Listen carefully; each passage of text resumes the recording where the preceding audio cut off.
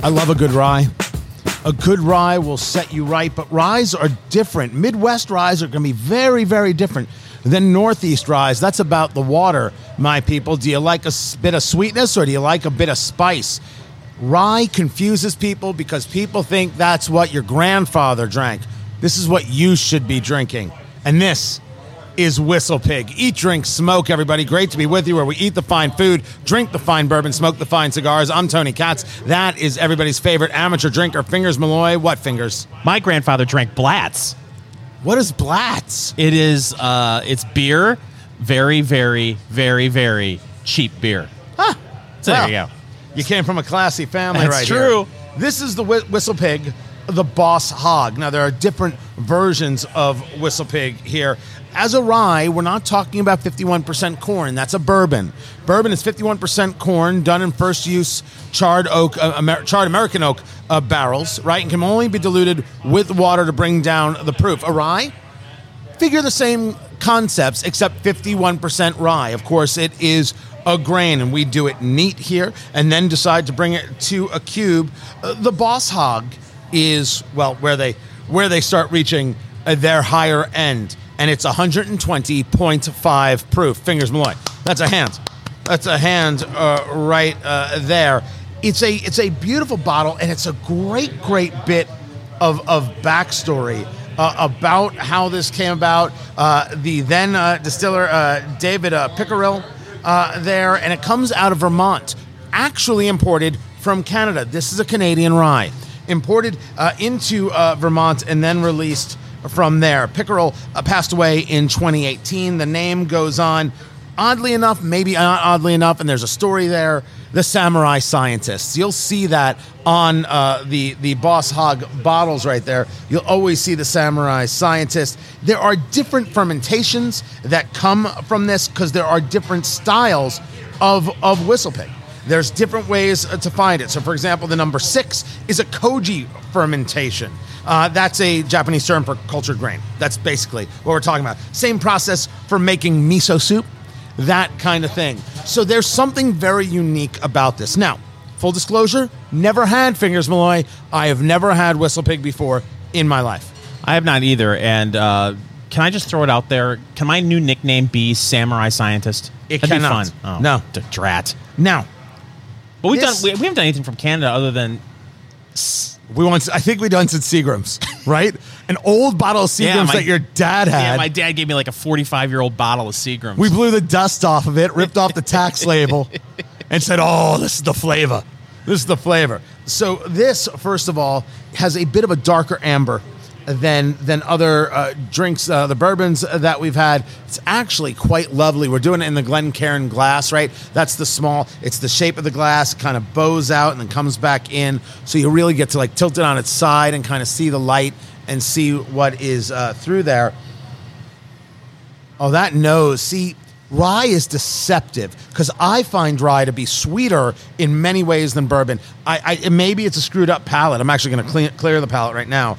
But that is a wonderful bit of fruit. That's a wonderful bit of bread going on. That's a terrific, delicious nose. See, I'm getting a sweetness from it, but I wouldn't have said fruit. You know what? Maybe it's a crutch for me, right? Now, remember, we love the stuff, but we're not experts by any stretch of the imagination. We have a good idea of what's going on, but experts are experts. So I'm developing my palate as I go.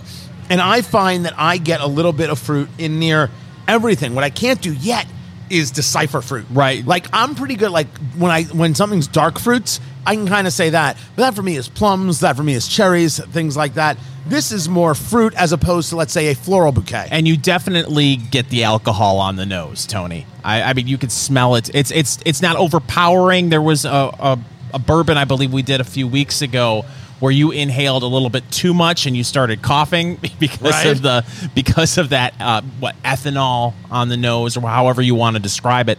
You can definitely smell it but it's not overpowering, and it's not something when I'm taking taking it in. It doesn't say it doesn't scream 120 proof. I would very often say, if you go back to past episodes, if you're listening to the podcast at Apple Podcast, Amazon Music, Stitcher, Google Play, you can find Eat, Drink, Smoke everywhere. I would say medicinal. And someone explained to me, you're thinking of your past, you're not thinking of the smell. And it's very, very true. When you get like an alcohol kind of flavoring or scent, I should say, you think of medicines you took as a kid. So you would say medicinal, but the truth is, think of it again as, let's say, something like spearmint, as we were talking about this one particular bourbon. It was a very, very good lesson in understanding that the sense of smell is everything, right? Taste buds, you got 5 tastes. Smell, you've got literally a panoply of things that you could smell, and smell triggers memory and all those kinds of things. So try and think of it a little bit differently. But we're going to do this. We're going to do this neat right here. That's how we do it. So we take the sip. Now, 120 proof, Fingers Malloy. 120.5. He takes the sip right there. He is doing the Kentucky Chew. You all right? Ooh, I got to tell you, when you first start the Memphis Munch on this, it's Kentucky Chew. You will get a definite sting on the tongue. And this is, especially if you're doing the Kentucky Chew properly, it's all over the tongue by the time you swallow. I mean, it's a nice sting, but not a burn. Oh, as Tony coughs on the red. Oh, I brought it down, tried to breathe out. It wanted me to know it was still there. Oh, that is a lot of flavor on the tongue. Oh, I didn't get burned. I got slight tingle, tip of the tongue, slight tingle, side of the tongue. Absolutely nothing down the throat. This is resting in the low chest and already building heat right there. There is, oddly enough, it's a little sweeter than I thought it would be, but there is that classic spice that goes along with rye. There is, it's almost minty. It's weird. Like afterward, like look now, we're resting, right? And when you breathe out, there's almost a minty going out. That is peculiar. That is a first for me. I've never had that. There is a very lingering effect for several seconds after you take your first sip, and I've already taken 2, and I still feel like I'm breathing it out. Right? Almost like, we could talk about retrohale. Like with a cigar. Yeah. There is a lot. It's still going on. I didn't take the second sip. Usually I take 2 sips, kind of set the tongue right with the the little bit of sting that you sometimes get, and then take another sip to really see. I already threw a cube on here. Not a big rock, just a chip. I want to open this up. I want to chill this thing down. I want to see where it is. This is Whistle Pig, the Boss Hog. This is very, very unique. It is a little sweeter than I thought it would be, being out of Canada, being out of the Northeast. There is flavor here. There is complexity here. This is much bigger. I mean, it doesn't play big in terms of alcohol content, 120 proof, but this is big in terms of complexity. There's a lot happening, and I want to burp. Like. That's not right. Wait, that must be what I had for lunch. The Whistle Pig Boss Hog. This is unique, and I think this is going to be one that we're really going to have to play with throughout the show and kind of figure out where this leaves us, for sure. And then, of course, what does it cost? Well, we will get into that. The Whistle Pig, the Boss Hog, or just Whistle Pig Boss Hog. This is Eat, Drink, Smoke. So I learned something today while I was on a golf course. Eat, Drink, Smoke. Great to be with you. Tony Katz, everyone's favorite amateur drinker, Fingers Malloy. I wasn't golfing. I was going to say, did you get rid of your slice? It was a fundraiser, and so they were like, come on out. I'm like, I'm not going to golf. And they're like, you can just hang out. I'm like, sounds like fun. So I went and hung out, talked to some people. Great time, and happy to do it.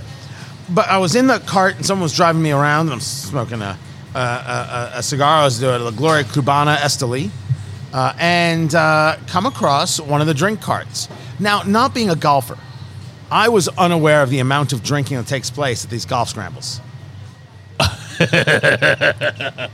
I have done maybe 2 golfing events in my life, and I didn't actually golf. Scrambles are all about drinking, Tony. Is that right? Oh, absolutely. I've been in scrambles before where you got a case of beer per cart. So that's 12 beers per person. Right. Because are you familiar with how a scramble works? Kind of. You see, it's basically people golf. Well, yeah, but you tee off, and then whoever has the best drive, the other 3 people pick it up, and then you hit from there, and so it's best ball in a lot of cases. And the beer is free flowing, and a lot of times with scrambles, it's a charity event, so they'll have auctions and stuff, so they'll raise a lot of money. But man, there's a lot of drinking. And so there were food stations and there were drink stations. And at this drink station, they were doing something that they either called firewood or wood ball. Oh, no. Do you know what this is? No, but if you said fire or... This is a shot of Woodford Reserve and Fireball. Put your headphones back on. We have more radio show to do. I couldn't believe my eyes. I'm like, this is a horrible, horrible idea. Who does this to Woodford Reserve? I was actually insulted. You should be. Seriously, that's like, we've got a wonderful spread for lunch. Here's some filet mignon and some bologna. That's what that is right there. It was crazy. Well, Fireball, by the way, selling a non-alcoholic eggnog flavored just like Fireball. Now, why not just use Fireball and make eggnog? Well, it's non-alcoholic. Oh, it's... okay, you win this round, Fingers Malloy. What, it was right there in the headline and I didn't have it together? I like my eggnog flavor. Now, I love eggnog. Eggnog is a perfect food. I could actually eat eggnog for breakfast and be satisfied. The only thing that'll make me happier is more eggnog. It's sensational. Again, it's the kitsch. But I can somewhat see it because at least it's cinnamon. I'm still more upset about the firewood. Listen, Fireball would make an excellent sponsor of the Eat, Drink, Smoke radio program. Listen, this sets me off. The fact that Fireball markets itself as a whiskey. There's only one flavor of whiskey. It's whiskey flavored whiskey, not cinnamon flavored whiskey. And the idea that someone would say, let's couple Woodford Reserve with Fireball. It just, and you know what? They probably sold a lot of it too. That's what really drives me crazy. So much. Actually, I think this was, I don't think people were paying. Wait, were they paying? Were they paying for the drinks? Listen, a lot of times you'll have, there'll be shot girls. Right. On each, every other tea or whatever, and they'll sell a shot for a couple of dollars. So I'm assuming that they would be charging extra for that, but maybe that's included in the scramble price. But my God, Woodford Reserve and Fireball. It was very disappointing, and I canceled my donation immediately. We'll never see you on a golf course again because of it. And also, you were talking about this earlier before we got on.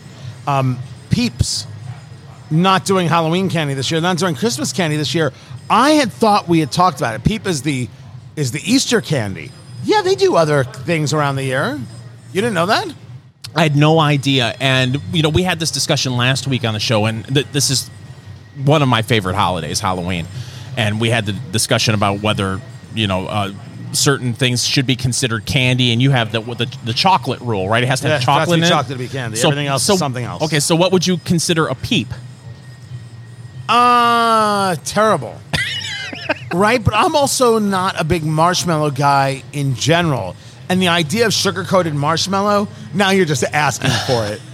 You really are. Well, I could see, and work with me on this for a second. Please. First of all, I had no idea. I've never seen a pumpkin peep. I've never seen a Christmas tree peep, a Santa Claus peep, or what. I just thought peeps were Easter.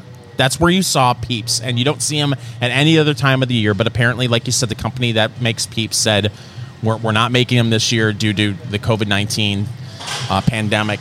But it's a marshmallow-based candy. Would that go good in a s'mores? A peep? No. What? No. No? No, it wouldn't. It's too much. You've never roasted a peep over a fire before, Tony? No, I've been busy. Do you think that they're extremely flammable? Now that you mention it, I do now. Of course I do now. Look, I'm adventurous with food, but I am to many extents a purist. Some things don't make sense. I get why kids like Peeps, right? It's sweet on sweet on sweet. I don't want that. My wife was out with my youngest, and they're at a supermarket, and what do they find? Snowballs. Okay. You know, ding-dongs, Oh, yep. ho-hos, Hostess cakes. Maybe it's a tasty cake for all I know. Snowballs. And took a picture of it, sent it to me. I'm like, that's awesome. She took a bite. She's like, oh, this is brutal. Just No too way. sweet, too brutal. I'm not an old man. I'm not, I am not an old man. I'm not an old man. But some things I have no interest in. It's just so beyond. It's why I don't think of those fruity kind of candies as candies. My kids eat Nerds. You know, the little. What is the point? Yeah. What is the point? Just mainline the sugar. You're good. That's just not baked sugar. But no, we could do a whole show on snack cakes. Snowballs are fantastic. Little Debbie would make an excellent sponsor of the Eat, Drink, Smoke radio program. But this time of year you get the Christmas tree cakes made by Little Debbie. It's a white Christmas tree. Have you ever had those? I mean, they're fantastic. Suzy Q's, very similar to the Snowball, except they don't have the coconut and the weird frosting on the outside like the Snowball does. Snowballs are fantastic. And the holiday snowballs, too. I believe there are green snowballs that they have for Christmas, and orange snowballs, too. For Halloween. Now you're just messing me up. Tell me where you are with the Whistle Pig, the Boss Hog. Here's the deal. You brought up the price per bottle in the last segment, right? Right. $160. No, you brought it up off air. So you're saying it's $160 for a bottle. $160 to $199 per bottle. It's been seen. I got to tell you, Tony, I would consider it at that price. I have to stop you. Really? Because the bottle that we have, the Samurai Scientist, I'm finding for $499. Oh, well, no. that's a car payment. I got to tell you, it's so much bigger than I thought it would be. There's so many more flavors working here. We're going to have to continue to break this down. This is an interesting experiment, the Whistle Pig, Boss Hog. This is Eat, Drink, Smoke. Eat, Drink, Smoke. It is your food, cigar, bourbon, radio extravaganza. Tony Katz, that's Fingers Malloy. It is Whistle Pig, the Boss Hog. I was saying the Whistle Pig Boss Hog. That's not it. It's Whistle Pig, the Boss Hog. This is a rye, which means it's 51% rye in the mash bill. This is 120.5 proof right here. And this is unique. This is the Samurai Scientist we got going on. I'm getting a sense you're not a huge fan of this, It's Tony. not. I don't know what I make of this rye yet. There is so much to it, right? We've talked about a couple of things that we got off of the nose, right? A touch of the alcohol. It was some fruit, almost a bread. Now it's different. You put one ice chip in it. It's darker. It's richer. It's like the I'm wondering if I'm confusing like things with the fruit with almost like a baking spice, right? But that doesn't make sense to me. Why? How do I get those things kind of crossed? It is much different now that I have the ice chip in it. It is playing differently on the tongue. As I said, there was almost this mint, this weirdness on the exhale, and it lingered there for a while. I don't know what I make of it. There's so much happening. It still does, even though I put an ice chip in there as well. The spice came out a little bit more. Whatever that sweetness is a little tamer than it was, and there's still that little sting on the tongue. I'm really enjoying this, Tony. I'm enjoying it a lot. I just don't know. I mean, if the price point, we're talking $500 a bottle.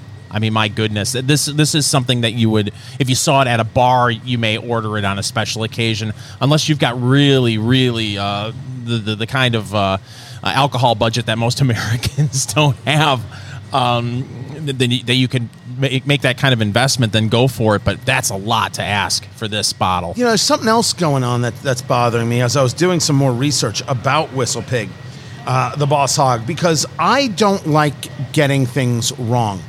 I looked at the bottle. I'm looking around. Canadian rye.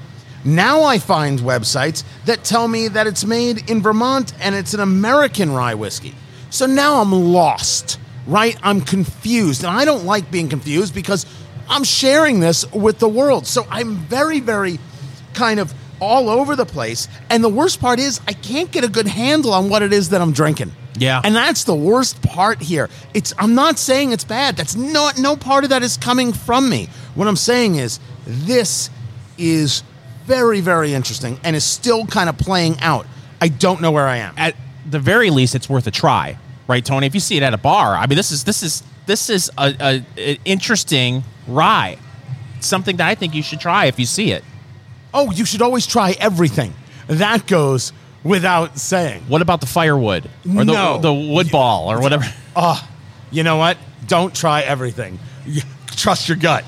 Trust your gut. It is time for News of the Week. Fingers Malloy, what do you got? Oh, Tony, are we saying goodbye Ruby Tuesday? Yeah.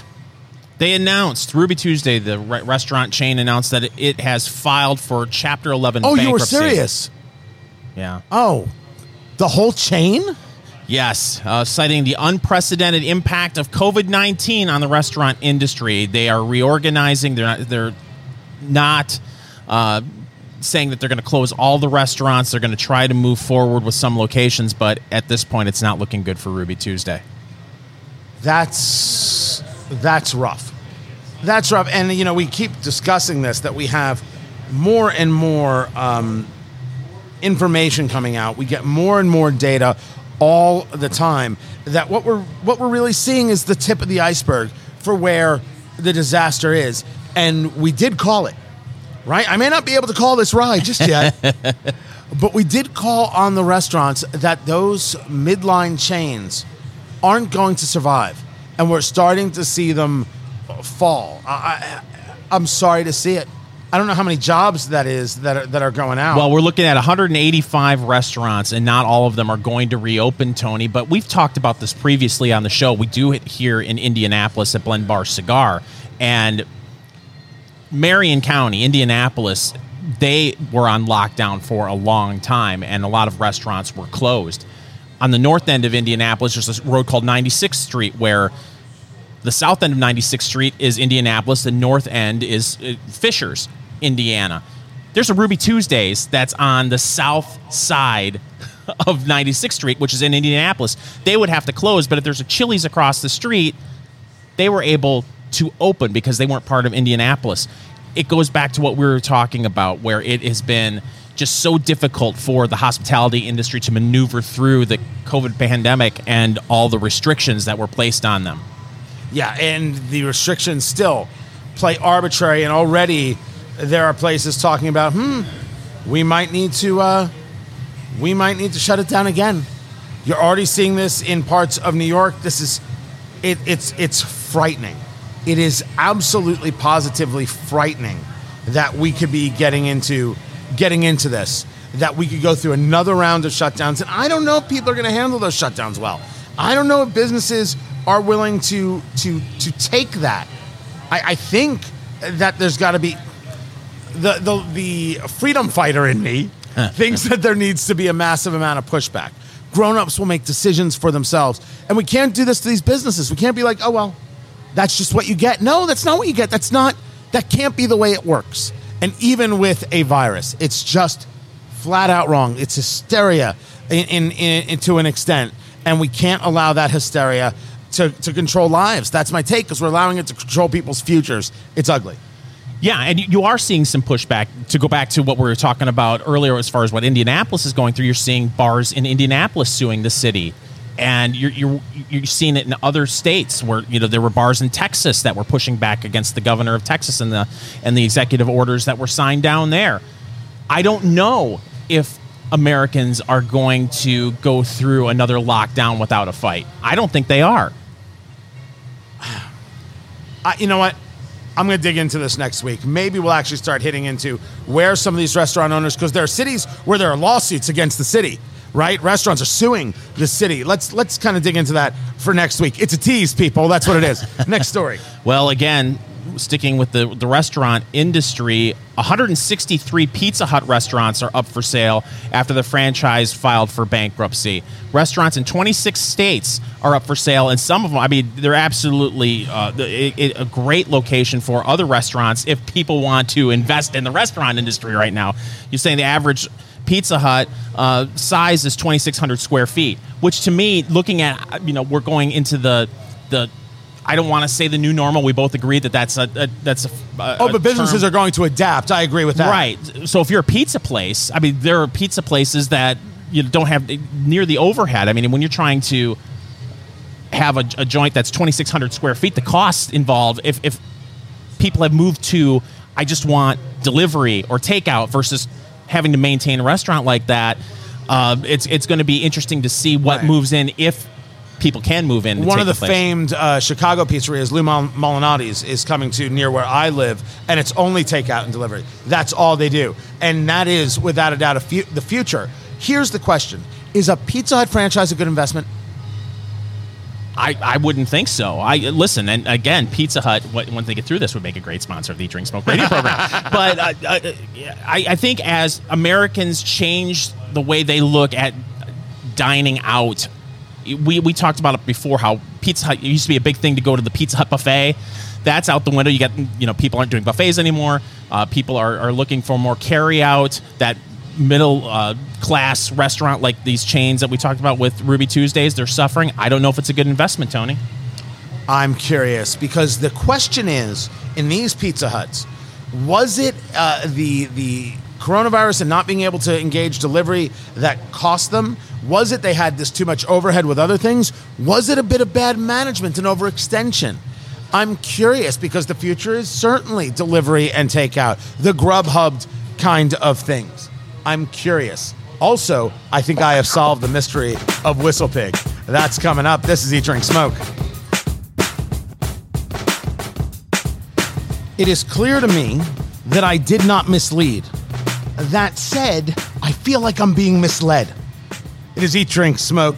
Tony Katz, that is America's favorite amateur drinker, Fingers Malloy. We are doing WhistlePig, the Boss Hog, 120.5 proof, and we've been playing with the flavors in this. This is a rye whiskey, so 51% rye in the mash bill. What is going on here? So I was doing some research, because looking at the bottle, product of Canada. It's Canadian whiskey. Okay, that's fine. But the company is based in Vermont, and a huge history in Vermont, right? And when you even take a look at the WhistlePig website, whistlepigwhiskey.com, with help from master distiller Dave Pickerel, who has since passed away, 2018, we discovered and purchased an incredible stock of 10-year-old blending whiskey in Canada that was being profoundly misused. I love the way they write it. It's terrific. So, all right, this is Canadian, but they're based in Vermont. And then I was looking for some pricing of what we're drinking, the Boss Hog, the Samurai Scientist. And it's, well, never mind, it's $499 a bottle, and you can ask yourself if you're willing to pay that, although maybe you can find it for something else. It says it's out of Vermont and it's an American whiskey. And I'm like, wait a second. The bottle actually said Canada. So I went and I looked at the 15-year here at Blend Bar Cigar, where we record in Indianapolis, Indiana. That says product of Canada. They're based in Vermont. It is, the whiskey is a product of Canada. And this is one of the things, I don't want a story to be that difficult unless it's me and I'm the one who is just not able to bring it together. And I never want to mislead anybody. I want to make sure I'm given the facts. We do the research and everything else. I'm getting 4 different pieces of information, so clearly we have to road trip to Vermont. That's a good idea, but I have found, listening to your explanation, that this is the perfect election year rye. It has flip-flopped on us twice. We have no idea what's going on. I got to tell you, I am, after having it now over the past hour, this is unbelievably big. I am sticking by the very concepts of fruit.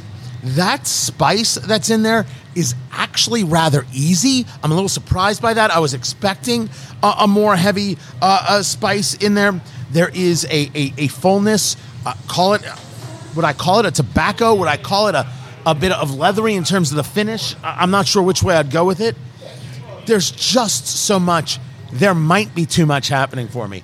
I'm going to do another cube on this. You're saying the rye is too busy? That's what you're saying? A little too busy? For me. I got to tell you, but I'm appreciating it. It's like I'm 2 hours away from knowing what I've got. Yeah, the sweetness of it, whatever that fruit is, has subsided quite a bit. That spice is still there for me, as well as the sting, but no burn. Warm, definitely a great fall rye in my mind. Now, that much is true. This is around the campfire rye, right? Around the fire pit, for sure. Guys, one of the things we don't do is we don't lie to you. No pretense here. We're trying things for the first time. We're sharing the experience the best we can with you. And when I get confused about something, I'll tell you, I don't know what I've got here. But when we talk about no burn on the throat, there's none. It goes down as smooth as anything you've ever had. Mm-hmm. Super easy. But what it leaves on the palate, on the exhale, it's amazing. And that burn is in the lower chest. That's where the heat is, and it is there to stay. And what's amazing about this lingering effect that's on your palate, which I've never had before in anything else I've had. Well, I have, but it has been... With it, there has been a film, like there's a texture that kind of lingers. Bong water? Exactly. And there isn't that film. There isn't a texture. This is not syrupy in any way. There's just this unusual effect. When you drink it, it stays on the palate for 30, 45 seconds. It's really something, and definitely something you need to try. With the second ice chip, not Big Rock, right? I didn't do Big Rock. I didn't do Sphere. It's my second ice chip. It's growing on me in that way. That fruit, that explosion, it's mid-tongue, it's full in the palate, and it exhales with you. That's unique, really unique. I got to tell you, we drink a lot. Wait, sorry, scratch that, reverse it. We try a lot of things. This is the most fascinating that I don't know what I have. Whistle Pig, the Boss Hog. Try it for yourself. Let's talk about some cigar news. There have been some changes in California taxation, and there have been some changes in California that are just maddening all the way around. What they did at the Department of Tax and Fee Administration, that name, by the way, freaks me out like nothing else. You don't want to get a letter from the Department of Tax and Fee Administration. Someone has to administer the fees. Right. They reversed the 2019 decision that banned cigar manufacturers from charging taxes based on a factory price. This story from halfwheel.com. So they're either a fixed basis, like 25% cents a cigar, or a percentage of the wholesale price. California, cigar companies were using a method that were sold as tax paid to retailers. So companies would establish a factory price that was less than what retailers would pay the taxes themselves, and then charge the retailers a tax-paid kind of price. So they put an end to that. So what you're going to see in California is a reduction in the percentage of tax. The total percent, though, remains 56.93%. That's obscene. That's the premium you're paying on a cigar, on a premium cigar in California.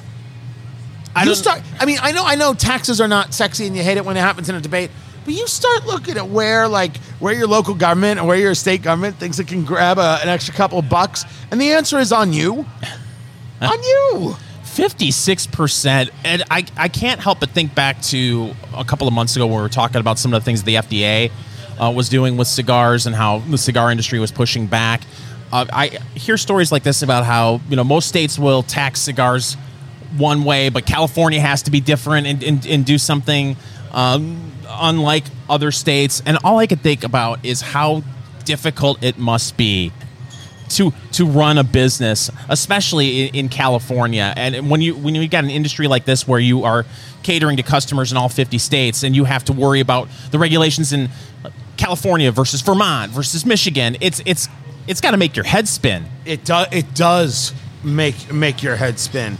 I can't stand when people make it more difficult for others to be in business and to hire people and to grow.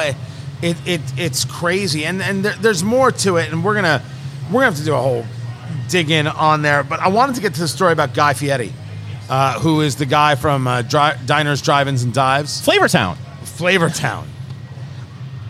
From what I know, people hate that dude.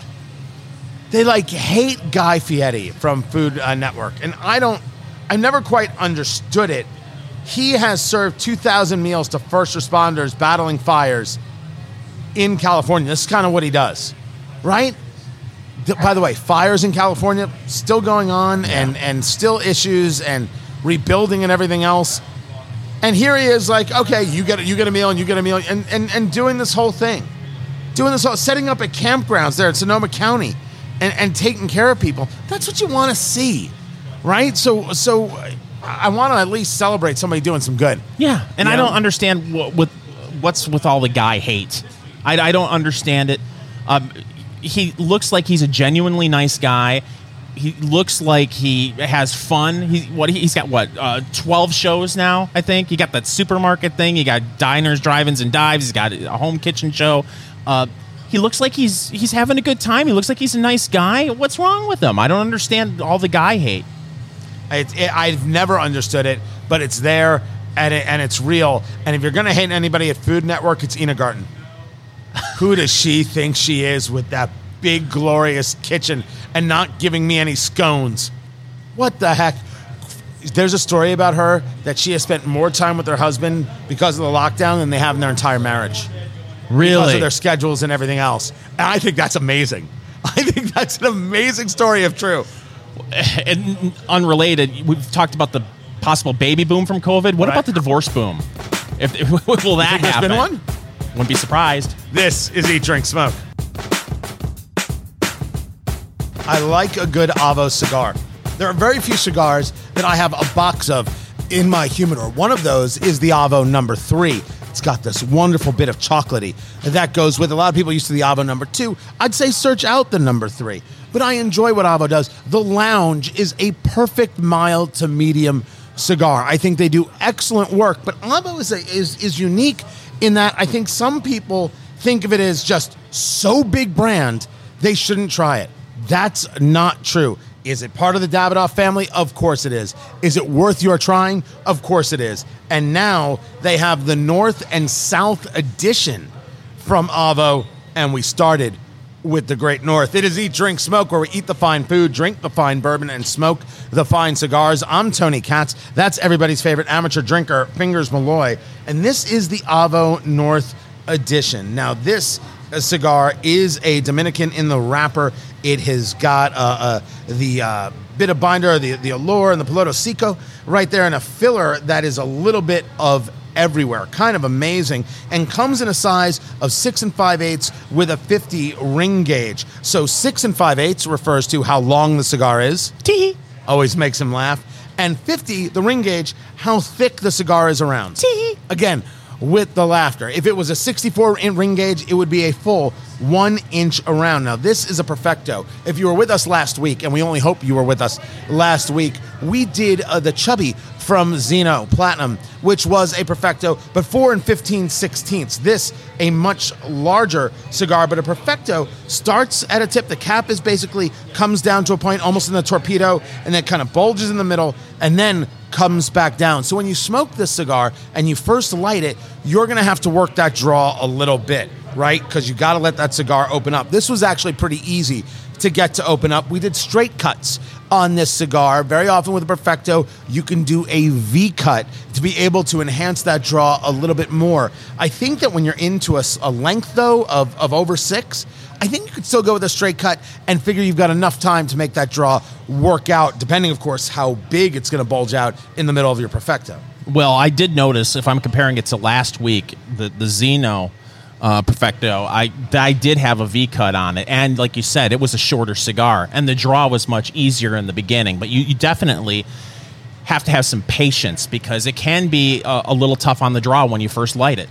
Now, this cigar has a fairly milk chocolate wrapper. I think you can make the leaf out pretty well. It has a nice touch of oil to it, no grit, though, on the wrapper. But that is a nice oily feel. It's a little light in the hand, but size-wise, in that 50 ring gauge, it feels good. It's a very comfortable kind of smoke. I think it'll look awkward for people when they start smoking it, but once they get that burn to open up into where the main of the Perfecto is, it feels very, very comfortable. Very woody cigar is what I get from this. A little bit of earth, a little bit of grass. I'm, even for all that I smoke, I don't know if I pick out the cedar note versus something else, but I think I've gotten better at picking out wood notes versus grassy notes. Doesn't mean I can pick out grassy notes versus hay notes. Yeah. I don't know if I'm there yet, but I definitely get that touch of wood, touch of grass. Oh, that's what I was going to go with, the hay. But it could be hay, grass. Again, I'm in the same boat you're in. I wish I had the ability to differentiate between the two. Very creamy, too. Very enjoyable so far, and the draw is becoming much easier as we get into the first third. So always break your cigars into thirds. First third, second third, final third as you're smoking it, because the flavor will indeed change. Then also write down, get yourself a notebook and write down what it is that you did. What did you eat that day? Matters greatly. Fingers Malloy? Wait, are you not doing Atkins anymore? Well, if I tell you what I ate today, you're definitely going to know I'm not eating it. Let's play America's favorite new game. How did Fingers try to kill himself with food today? Fingers? Well, Tony, McDonald's, who, by the way, fantastic sponsor of the Eat, Drink, Smoke podcast. Are they a sponsor of the Eat, Drink, Smoke They show? should be. They should. Anyway, they have a Chip Ahoy McFlurry now. How are you alive right now? I'm living large, literally. So I had the Chip Ahoy McFlurry, and you gotta chase that with a Big Mac value meal. So I got the Big Mac value meal with an extra patty of meat, which Did you you can not add. get the Travis Scott meal? What is that? Travis, good Lord. You know what? Coming up, I'll tell you about the Travis Scott meal, and literally cause McDonald's to sell out of ingredients. It's insane how that bit of marketing came to be. So why would you get yourself a Chips Ahoy McFlurry? You know you can order a bottle of water, right? Because it was there, Tony. And they have, what's great about it too, they put the Chip Ahoy. Is it Chips Ahoy? It's Chip chips. Ahoy's? Chips Ahoy? Who wants one chip? You can only ahoy if you have a plethora of chips. Right. Well, they throw the Chips Ahoy in the Magic McFlurry machine, and then they put a little caramel swirl in there too. So you get the Chips Ahoy with the caramel, and the McFlurry. You know what they call that at McDonald's? It's the diabetes finish. And then you get the Big Mac with the extra patty, because there's not enough meat on a regular Big Mac. You got to get the extra patty in there. And too. no onions. I do get the onions with that, but the double cheeseburger and the cheeseburger with those whatever those onions are, not a fan. Let's get back to the Avo North, because this is a really lovely cigar at this moment. So whatever you're eating, write that down, because that can affect how the cigar tastes to you. And the cigar will change as you go on with it. I did the charcuterie plate, so I had a little bit of salami, and there were some other things going on. There was a little bit of like a Gruyere, I think, that we had. So that could certainly have an effect on me. These flavors are going to enhance. They're going to change. So make sure you write it down. Right now, this is playing as a very, very easy medium cigar. Mm-hmm. Very easy medium. You know, I'm looking at the wrapper, and maybe it's just the light in here, but it looks like a Connecticut wrapper to me, even though it's not, is it? No. The Connecticut wrapper you'll find on the South Edition. The South Edition is a Connecticut Ecuadorian with a Connecticut Ecuadorian binder and then a whole host of things in the filler. It's also a different size at a 7x52, so this is a touch smaller all the way around, and of course, it's a different shape. The South is a torpedo. This is the Perfecto. But it's a lighter color. At least in this light, it's lighter, but it's not that. You know, we've talked about it before, where some cigars it's such a light brown where it's not exactly the most pleasant thing to look at, and this is not the case with this cigar. Yeah. Sometimes the paler cigars, I think, are visually a turnoff, but you can see the leaf in here. You can actually get the veins of the leaf going on right there. So it's a wonderfully attractive piece of art. My only issue is, and there's never really an issue with me with Avo and construction, it's too light. It's not that it's spongy, right? Sometimes you'll touch a cigar and it's got this real bounce to it. You don't necessarily want that. It's just physically light, and I like a touch more heft, a touch more mass to the cigar. What's the price point, Tony? $9 million. The price point here is $14. At $14, if you're out at a cigar lounge, you'd be like, you know what? Good cigar to do. I want more than a $9 cigar. I don't want to do a $50 cigar. $14 is a very okay price point for this. The Avo North. You'll find it near you. Ask for it, the Avo North Edition. This is Eat, Drink, Smoke.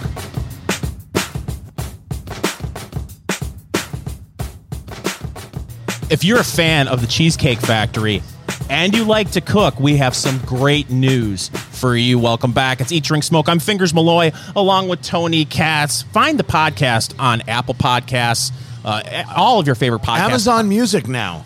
We're on Amazon Music. We are on Amazon Music. They just started. We are there. So if you are already Amazon Prime and everything else, just get to Amazon Music, Eat, Drink, Smoke. And if you do, your marriage will be better. That's true. Speaking of Amazon Music, on a side. Oh, I thought you were going to say speaking of marriage. No. Speaking of Amazon Music, I have not listened to as much Van Halen in the last 15 years as I have in the past 2 days. Eddie Van Halen, dead at the age of 65, cancer, which was it wasn't throat cancer. I guess it was throat cancer. But the story that I read is that he made the argument that he played with a copper pick. Yeah. And he would put it in the same spot in his mouth, and that's where it came from. And so he's like, But supposedly he had this for a long time, but it was only in like that last week or week and a half. It just his health just went away. Yeah, there was a piece, I think, in the New York Post. Sammy Hagar was talking about his relationship with Eddie Van Halen, and it was, of course, rocky, but they had kind of amended their past differences and really started to communicate, but they didn't want to make it public because people would start saying, oh, is there going to be a reunion tour? Is there going to be a reunion tour? And obviously, because of Eddie's health, that wasn't going to happen. But at least they were able to patch things up before, unfortunately, he passed away. So we're both Gen Xers, and I can't say that I even had a Van Halen album. I don't recall. If I did, I may have had something. But musically, I'm much more drawn to Tom Petty. Mm-hmm. And when Tom Petty died, I said, that is a damn awful shame. I love the music. For whatever reason, and I'm not this guy, right? I'm not this sentimental or emotional of things outside of family at all. Almost to a fault, right? It's an oddness about me. Eddie Van Halen's death hit me. Yeah. I can't recall any... Prince's death didn't hit me. I was just, wow, what a shame. Because that guy, if you want to see guitar playing, go to your favorite video site, While My Guitar Gently Weeps. Tom Petty, George Lynn, Prince. Prince does a guitar solo at the end of that. I forget what awards thing it is or commemoration thing it is. George Harrison's son is playing with them. Steve Winwood is on keys. It's unbelievable. Prince at the end of that it's the best guitar you've ever seen. Eric Clapton once said, when asked who's the best guitarist in the world, said, ask Prince. Yeah. Right? It's brilliant and spectacular. So Tom Petty's music moves me. Eddie Van Halen's death, for whatever reason, more than Prince, more than Tom Petty, I was just like, holy cow, that is my youth. I remember hearing 1984 for the first time. I loved that album, and to me, when I heard the news, it was like a gut punch to my 14-year-old self. Right. You know, but you think about just in the past few years, we've lost Tom Petty, we've lost Prince, we've lost now Eddie Van Halen. It's just so sad to think about what could be right now if they were still out there producing music. Les Paul once said to Eddie Van Halen, you, me, and Leo Fender are only guys in the world who know how to make a guitar. Which to me is the coolest line in the history of the world. Yeah. Dead at 65. That is awful. But the Cheesecake Factory, Tony. We get it back to the Cheesecake Factory. I want everyone to feel how awkward that segue was. Eddie Van Halen, we're going to miss you. Bang Bang Chicken and Shrimp, everybody. I mean, how do you make the pivot, Tony? Who wants an avocado egg roll? Well, speaking of the Cheesecake Factory, apparently there's a lot of recipes online now for the Cheesecake Factory, including its guacamole salad, Tony. I have never had their guacamole salad because guacamole is guacamole, right? How do you make a guacamole salad? What I don't even know what that is. And the worst part is we don't even have. I'm looking at the article. We don't even have the recipe. We don't have the recipe. But I don't go often. I'd say I'd go once every 2 years to the Cheesecake Factory. That makes me a terrible. What? Here's my problem, and this isn't with the Cheesecake Factory in general, just a location near me. I went to a Cheesecake Factory, and I sat down, and I'm with someone, and they do this number where they have one long table, and they'll sit you next to complete strangers. We got up and left. Did you really? Absolutely. I was like, I am 2 feet away from a couple who I don't know. If you're going out and you're spending a decent amount of money on a meal, you should be able to feel like you can have a conversation without someone being able to hear everything that you say. So you'll never sit at like a communal table? Not at a restaurant. You know, it's one thing if, okay, at a wedding, I understand it. But at a restaurant, not interested in that at all. I mean, is that a turn off for you? Listen. I don't care, because if I'm bothered by them, I'll start talking about my rash. And with detail, there's no rash yet, by the way, everybody. Just to be clear, there's no rash. But let's let them move. That's my thing. I should at least be able to have some fun with it. No, I don't get bothered by that at all. If I have to have a conversation with somebody that no one needs to be around for, then I have that conversation in a place that no one's around for. But I'm not making concrete deals like I'm a mafioso in 1970s Manhattan at the Cheesecake Factory. I just feel like a conversation turns into something when you're in a situation like that where it's, oh man, hot enough for you today? The kind of garbage that you... Are you the kind of guy who can't go to the bathroom if someone's standing next to you? Oh, no, I'm fine with that. But what drives me absolutely insane is when I stand in a checkout line at a grocery store and someone turns around and tries to strike up a conversation. And I'm a talk radio host, Tony. You would think that wouldn't bother me. But yet it's like, because what do you get out of that conversation? Hot enough for you? How do you respond to that? Never happens to me. Never happens to you? Never happens to me. What's your secret? Because it happens to me all the time. I look like I'm totally disinterested in everything. My secret? Fear. My secret is just making someone say, maybe not. Maybe for my own good, I won't do it. But this, I was looking at this. They've got everything. They've got the dessert recipes in there. They've got the food recipes in there. And by the way, there's 3 different types of lettuce. There's tortilla chips, corn, black beans, and guacamole. That's part of the guacamole salad. Are you a guacamole fan? I'm not a big fan. Oh, I would eat a bowl of guacamole right now. If someone said to me, "Would you like some guacamole?" Absolutely. Absolutely. I sometimes order chips and guac and don't eat the chips. I'll eat the guacamole with a spoon. I love guacamole. That's so good. Oh boy. Well, so good. You know what I could eat a bowl of, Tony? That's Eskimo pies. What a segue. Eskimo pie. They're going to rebrand it, Tony, to Eddie's Pie.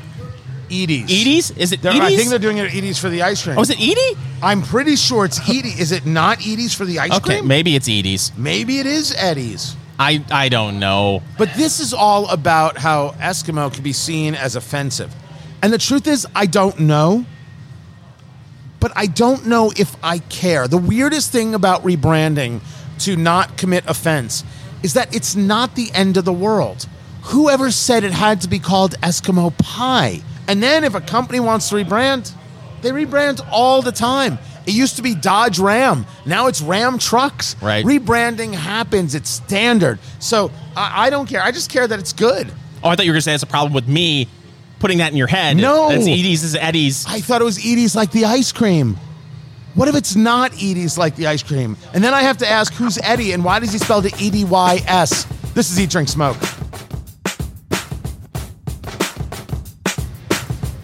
Eat, Drink, Smoke. It is your cigar, bourbon, foodie, radio extravaganza. Tony Katz, Fingers Malloy. It is the Avo North. Now, you can find this at a tobacconist near you. One of the newer releases from Avo. This is the Perfecto 6 and 5/8 inches long. That was not easy to say. With a 50 ring gauge, it is that Perfecto size, so it like a torpedo on the cap, and then it comes down to that point on the foot. We did a straight cut on here with a Perfecto. You'll take a little bit of strength in the draw to kind of open that cigar up. But we're now into the second third of this cigar, and honestly, except for maybe a little more intensity in the flavors, I'm still getting it. I'm still getting that bit of wood. I'm still getting that bit of grass. There is a nice earthy undertone that goes with this. I wouldn't argue that I'm getting a lot of spice by any stretch, but there is a bit of sweet that goes along with it all. That makes this a very enjoyable smell. Yeah, a little bit of sweetness. It's creamy. Still, I would call it a medium. And the draw, I would totally call it a mild medium. Yes. Yeah, and the draw has really become a lot easier. It's pleasant. It's a nice even burn. And at $14 a stick, this is the kind of cigar that you would like after your round of golf. I wouldn't have it during my round, but it would. No, be I wouldn't bring this to a pleasant. golf course either. In terms of on the course, after the course, sure, Yeah. sure. This is a good cigar. And this is a cigar right at that price point that if you wanted something nicer to hand out, this would work. This would work very, very well. But it doesn't have some of those. It's not that traditional deep tobacco kind of flavor kind of thing. So maybe some guys you know a little bit better and know at least smoke cigars. Hey, try this. This is really interesting. It is time right now for News of the Week. Fingers Malloy, what do you got? Tony, No. COVID-19. What's that? We talked last week about how it may have an impact on the holidays. You know, we've heard about virtual Thanksgiving. We're going to have the Zoom Thanksgiving. We're going to have a virtual debate. Did you hear this? Do you think that's going to happen? No. Yes. I don't know. I have no clue. Now they're saying that the next presidential debate will be virtual. I have no clue what's going to happen there at all.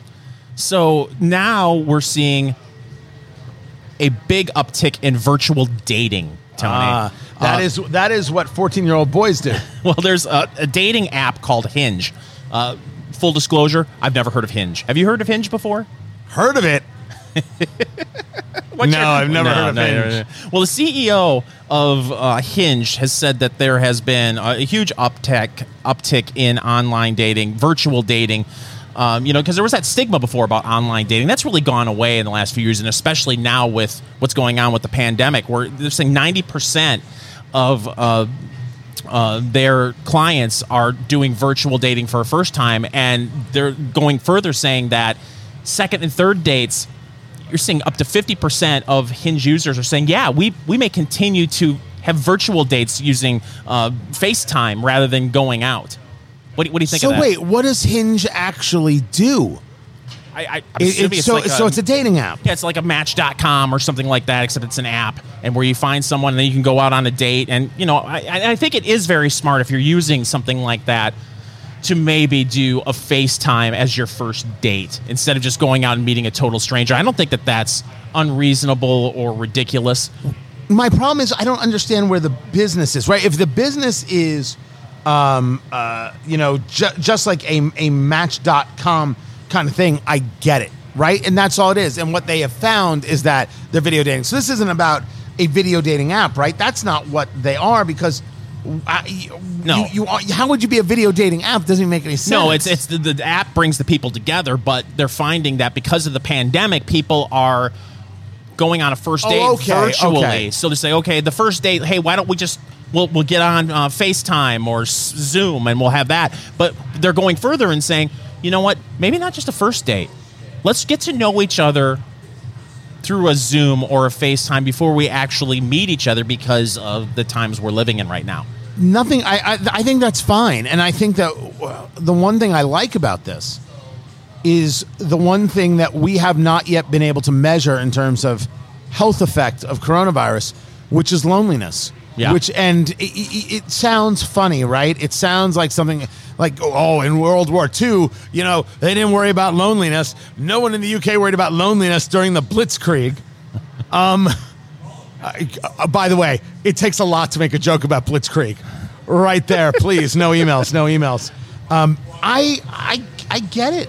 I could see how it makes sense. I could see how people, want that in their lives and want to be able to meet people, want to be able to connect with people, and want to find any way to do so. The idea of people being alone is absolutely remarkable. My mother-in-law is. My father-in-law passed away 2 years ago. No, I think it is. And she has decided she's not going out. She is very, very worried about it. I don't know if I necessarily blame her. I'm not in my 70s. I don't have other health ailments or issues, and I can appreciate it being worried. But it's her and the house and a crazy dog. I'm talking about serious issues. And that's it. And why shouldn't she or why shouldn't anybody else find ways to connect? It has been we've talked about on several occasions how smartphones and social media has ruined a lot of things in this country, but one of the things that I think has helped, and I'll use my dad as an example. He's 81 years old, and the smartphone, God bless, has been a godsend because he's unfortunately, my mom passed away 9 years ago, and he lives 5 hours from me. He keeps in contact with all of his friends through the smartphone. They are able to come up with meeting times very easily to where they go to their favorite happy hours. He's not nearly as lonely as he probably would have been without the smartphone. So, right. But this right here, to me, it's interesting because you're seeing younger people and dating trends. How we've done stories before where younger people are having less sex than previous generations.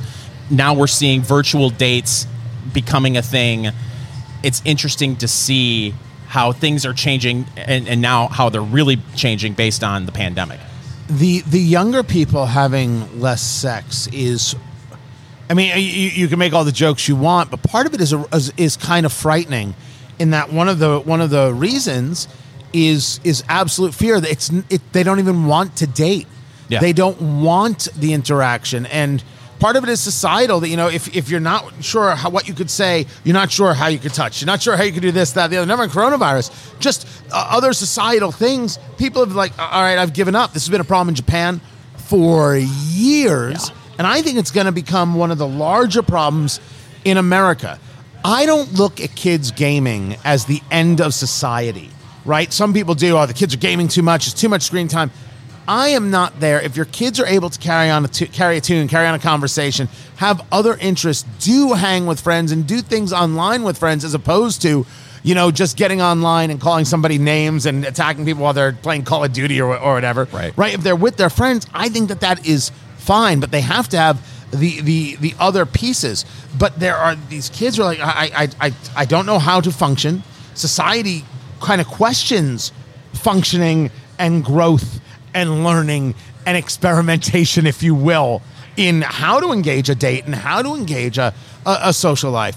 I mean, it's for parents. It's how do you navigate that? Because one of the things I think parents look at, I think I'm one of those people. Fortunately, I don't feel I'm in that spot.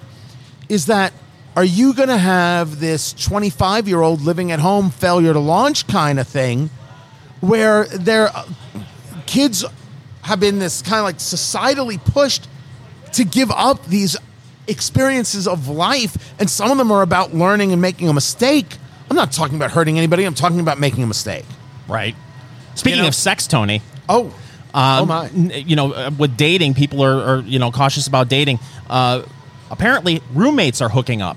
A recent survey is indicating that 1 in 4 people are having sex or have had sex recently with non-romantic people that are their roommates. Makes perfect sense. You're there. You're bored. You wanna? Okay. This is Eat, Drink, Smoke. So I think we found the answer to how much WhistlePig the boss hog is. Eat, Drink, Smoke. Great to be with you. Tony Katz, everyone's favorite, America's favorite amateur drinker, Fingers Malloy. You know how much they charge for WhistlePig here? Because we've been drinking WhistlePig, the boss hog. It's a rye, so 51% rye.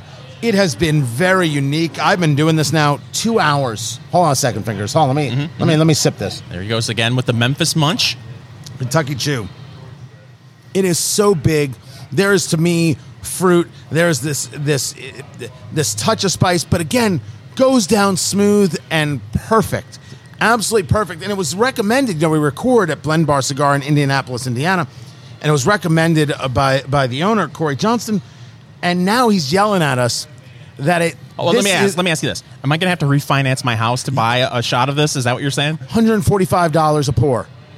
$145 a pour. So this may very well be $499 at your local retailer. It's so big. It is really, really something else. And I'm still kind of playing with all the flavors and seeing where I am with it. But that heat certainly does rest in the lower chest, but there's no sting. And how it rests on the palate, this rye is just unbelievable. And every time you exhale, and we're smoking a cigar, we're doing the Avo North, but still it's massive. And I'm not saying that like problematically. I'm just saying like I've never really experienced anything like that. I have not had an experience like this to where when I'm pairing something with a cigar where I could have a sip of bourbon, or in this case rye, then draw from my cigar, and then after I exhale the cigar, still have a significant or liquor taste, that this rye lingers in your mouth for a good 45 seconds after you take a sip. It's very interesting. Very interesting. The Miami Dolphins got approval to fill the stadium. Now, I don't know if they will. I don't know if that many people are coming to see Fitzmagic throw the ball. 65,000 seats. So they have permission to fill it. That's not even the story. The story is, do any sporting events get crowds anymore? Are people dying to get to a stadium?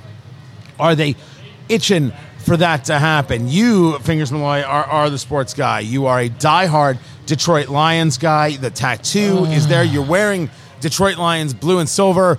Right? Is that a Detroit Lions shirt? No, it is not. It just happens to be the Detroit Lion colors? Yes, it just happens to be the Detroit Lion colors. How many playoff games have they won? Last playoff win was 1992, Tony. Is that right? They've never won the NFC North. The last division title was in 1993 when they were in the NFC Central. Those were the days. Were they? No. I didn't think so. You think the people of Detroit just can't wait to get back to, was it Ford Field? Well, I think it depends on the record, Tony. I mean, honestly, if my Detroit Lions were 4-0 right now and they looked like if they were the Kansas City Chiefs, they were playing like Kansas City, that stadium would be rocking and people would come back. Yeah. I think people are so apathetic about my team that no, they wouldn't fill the stadium. And I don't know the Miami Dolphin fan base well, other than, listen, they've had a lot of bad luck over the years on top of the fact that they're in the division with the New England Patriots. And I think New England has won, 13 division championships in a row. So, look, I think that there are going to be a lot of fans that are going to show up. 65,000. I don't know if we weren't in the middle of a pandemic, I don't know if they would be getting 65,000 people showing up at a Dolphin. The Lions played the Dolphins last year or the year before, and they didn't sell out. You're saying it's because the team play as opposed to whether people want to go. You're saying if there were winners, people would go? I think so. Arrowhead, you think it'd sell out? Yes. I mean, right now I think it's friends and family only at Arrowhead. There was a crowd for the Monday Night Football game a couple of weeks ago, but I think it was only 500 fans were allowed to be in the stands. But, coming off a Super Bowl win, and when you've got someone as good as Patrick Mahomes at quarterback, people want to see it, and people are itching to get out again. I could see where people would go to Arrowhead. Miami, I'm not so sure. The NBA just announced that they're removing the social justice signage from the courts. You're not going to see that anymore. And whether they do, whether they don't, I don't allow that to have an effect on me. I'm curious about the diehard fan. Right? The diehard fan saw the NBA, which is more social justice-y than any of the other groups, right? Decide they weren't going to play. The Milwaukee Bucks weren't going to play after something happened, and then they weren't going to play the playoffs. And then 2 days later, they decided they were going to play. And I was like, How does the diehard fan feel about that if they feel the players aren't, being respectful?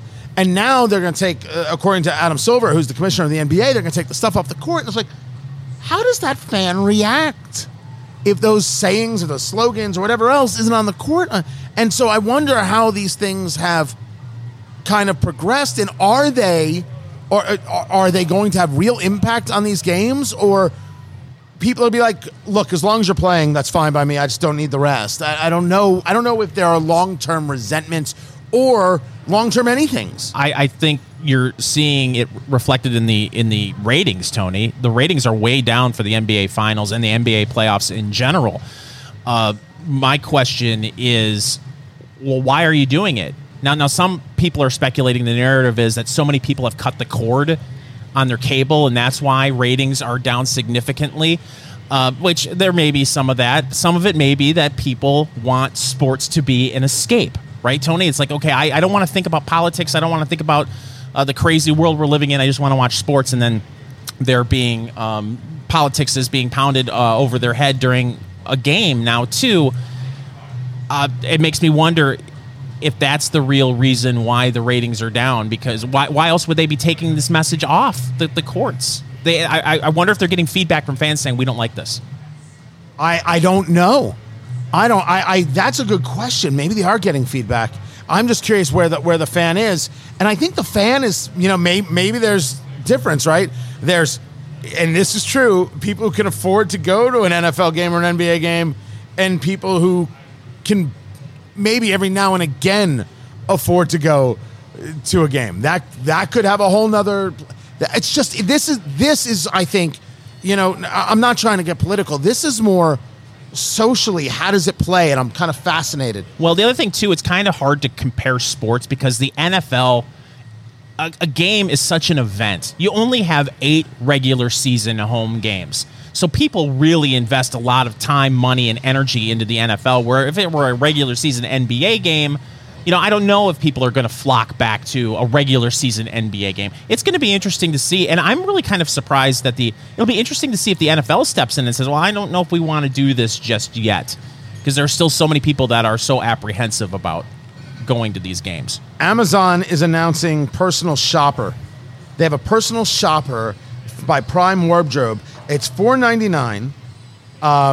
There was something aimed at women with Personal Shopper by Prime Wardrobe. An Amazon stylist selects an assortment of fashion items that match a customer's style and fit preference. They're then shipped to the customer monthly basis for home try-on.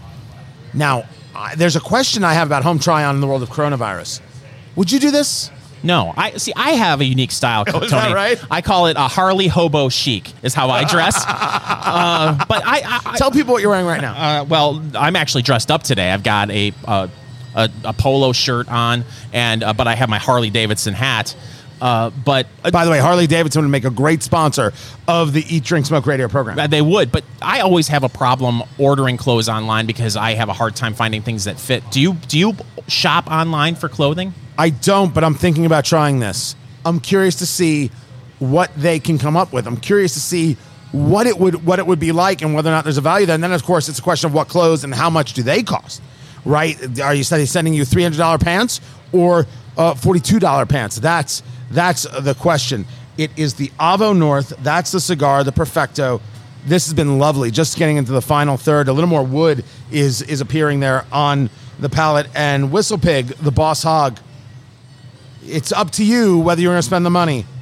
But if you want something unique, this is most definitely it. This rye is most definitely it. This is Eat, Drink, Smoke.